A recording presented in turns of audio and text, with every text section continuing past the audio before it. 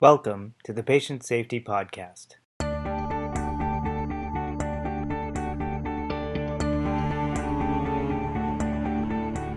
This series is brought to you with the support of W21C and the Faculty of Medicine at the University of Calgary. In Episode 4, Dr. John Conley from W21C and the Department of Medicine at the University of Calgary will be talking about the simple but sometimes elusive practice of hand hygiene.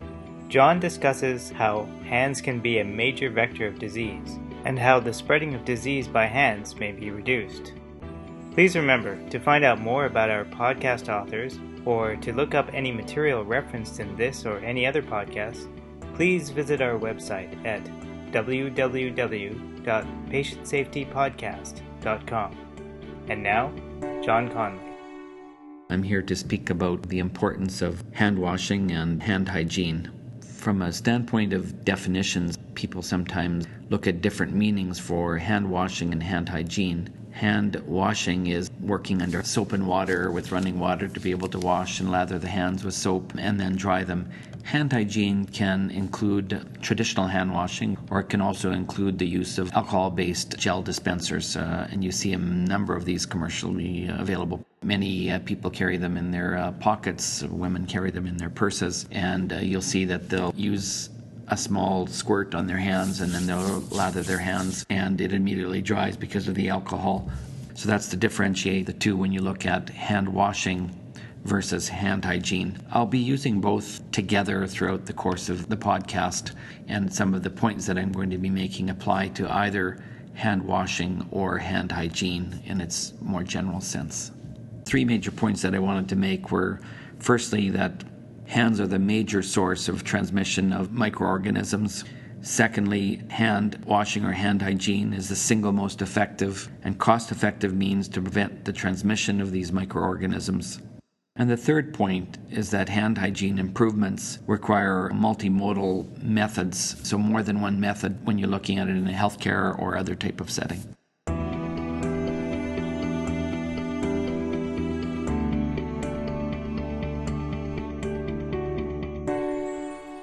So let's just go back and look at the first point that I made, that hands are the major source of transmission of bacteria, viruses, fungi. These are the microscopic germs, we know them in the more lay terms, that can be present on the hands or sometimes on contaminated objects as well. I think to take this into context, I'll bring an example. Many of you will remember the recent XL Meats outbreak with hamburger that had the E. coli 0157H7. They've done studies to look at what happens when you make burgers, for example. If you were making them in your backyard for patties and you wanted to host a barbecue in the summer and you had hamburger which had E. coli on it, just by the presence of putting your hands into the meat, rolling the meat together, flattening it out, making the patty, at the end of it, if you were done and you had the microbiologist come and culture your hands, you would find an order of 10 million E. coli's that would be carried on your hands just from that act of setting up your summer barbecue. So you can imagine if you did not wash your hands, you had the ability to be able to transmit large numbers of these E. coli's. If you suddenly ran and decided you were going to change the baby's diaper and feed it some pablum, give the baby some milk, you've got huge amounts of microbes on your hand. This isn't usually the point that people are unaware of, because they'll realize, well, I've just patted beef, I've been working with raw hamburger, I best wash my hands. But there are many instances in which people have hands that are soiled to a lesser degree, but they can carry the same numbers of germs or microbes, and then they can transmit them from one person to the next. This applies not only to bacteria, but you could think of someone with viruses, for example. If you have someone who has influenza and they have a forceful sneeze, and then they immediately go and start conducting healthcare or tending to someone, you can imagine the ability to transmit those viruses from one person to the other. So you can see very readily how the hands act as a very potent vehicle for the transmission of bacteria, viruses or even molds and fungi that are present in the environment. And these types of germs are all around us, and that's why it's important, and we're all taught to be able to wash our hands by our parents when we're growing up as children. But it's something that is a lesson that's very important, and we must continue to carry that forward during our lifetimes as well.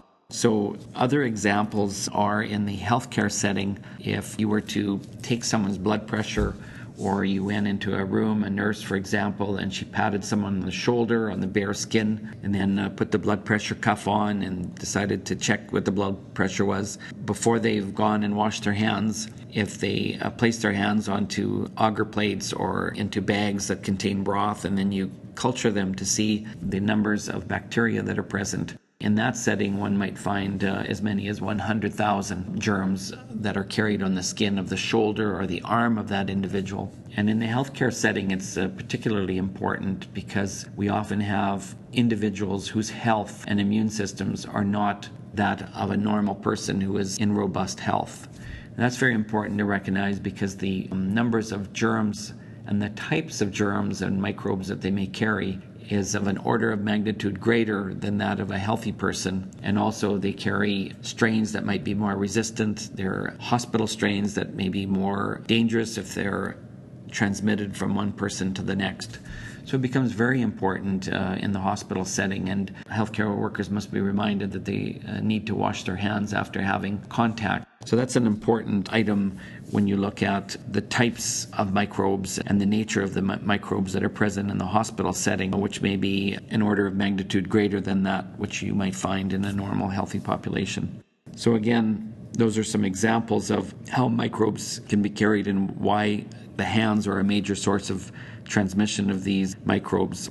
And we know that some of the microbes that we deal with in the hospital setting, when we think of staph germs or the one that causes diarrhea, the C. difficile diarrhea, can exist for anywhere from several days to several months, particularly the spores. And we've identified that there are certain rooms in hospitals that are known as C. diff rooms because they've had a number of patients who've had C. difficile, and if the rooms are not properly cleaned, then what happens is that the spores are left on the bed rails, on the flooring, and then they may be transmitted to a susceptible or weakened patient who comes in whose immune system is not where it should be, and then they more easily pick up those microbes from that inanimate surface. So it's very important to recognize how these microbes may be transmitted and why I've indicated that they are very important in terms of the transmission. And we all use our hands in our everyday life, and so you can see how it's so easy to be able to transmit these microscopic organisms.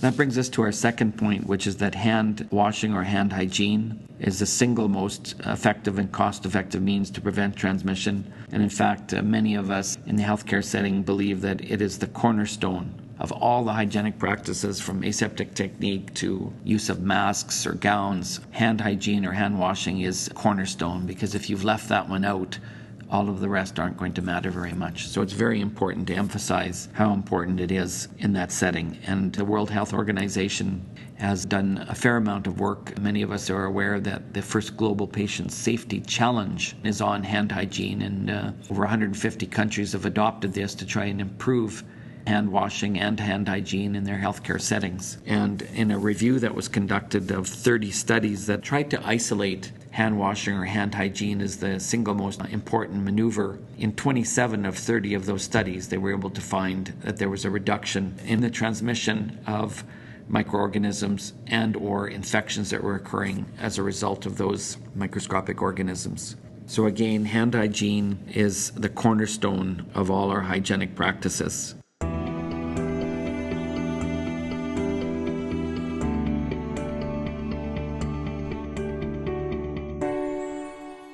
The third point that I'm going to move on to is about how to improve hand hygiene or hand washing. And one of the keys is to look at a multimodal presence on the techniques that are used to improve hand hygiene. One of the first things that I'll mention is the model of using alcohol-based hand gel disinfectant has come about in the last 10 to 15 years, and it's been shown that many of these products that contain 60 to 70% alcohol products are very effective at reducing the burden of carriage of the germs on the hands, and one does not require soap and water and lather, because that was considered to be an impediment, not only to people who lead busy lives in the public health setting, but also in the hospital setting. And there have been many studies that have shown that the volume of alcohol-based hand gel product that's used correlates with the reductions in the number of hospital-associated infections.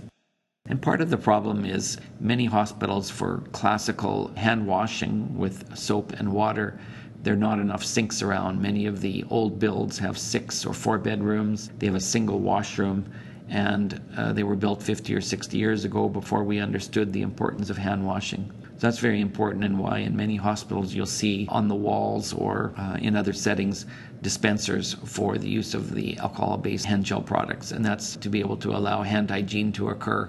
Ideally, if we had hospitals that were more modern, and we look at some of the new builds in hospitals, they often build redundant hand washing sinks. So there are hands-free capabilities. So there are paddles or foot pedals or electric eyes to be able to allow hands-free hand washing with soap and water in that setting. But unfortunately, we have physical structures that are aging in many parts of the world, and that's why it's important to look at both aspects in the hospital setting for hand washing with soap and water, as well as hand hygiene with alcohol-based gel products.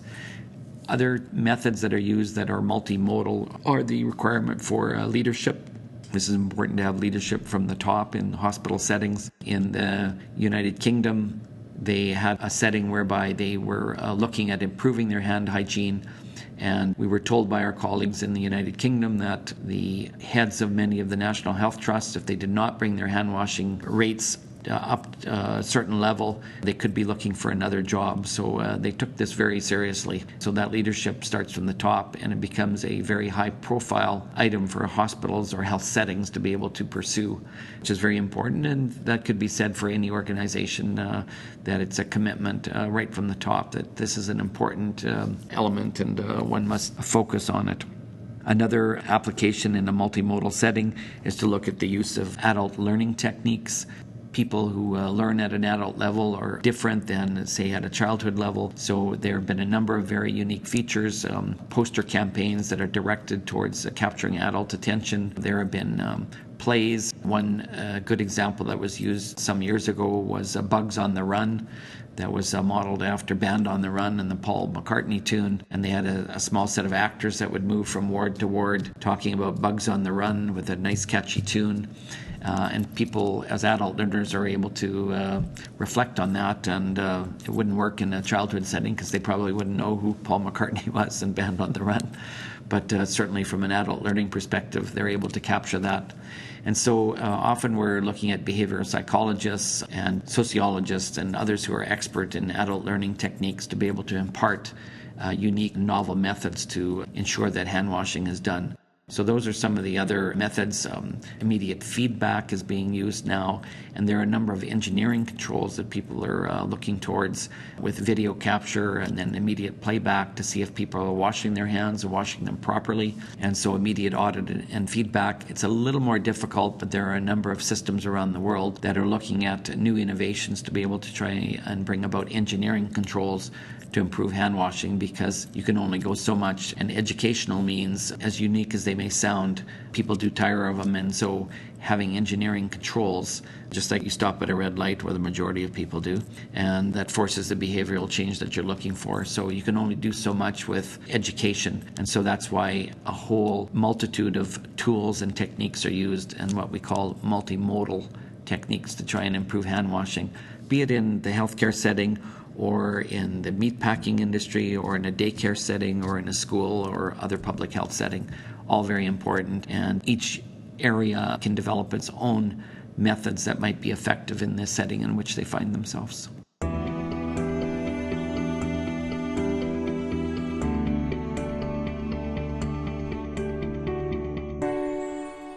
In conclusion, I'll just summarize the 3 points again from this podcast. Firstly, that hands are a major source of transmission of microscopic organisms. Secondly, hand washing or hand hygiene is the single most effective means to prevent transmission. We consider it to be the cornerstone of all our hygienic measures.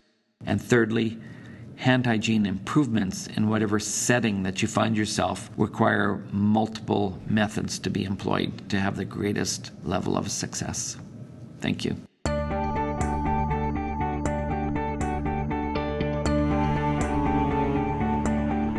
That was John Conley discussing the importance of hand hygiene in both everyday and clinical settings. Don't forget to visit PatientSafetyPodcast.com to find materials referenced in this episode. In addition to links and documents, you can find all our episodes for download there.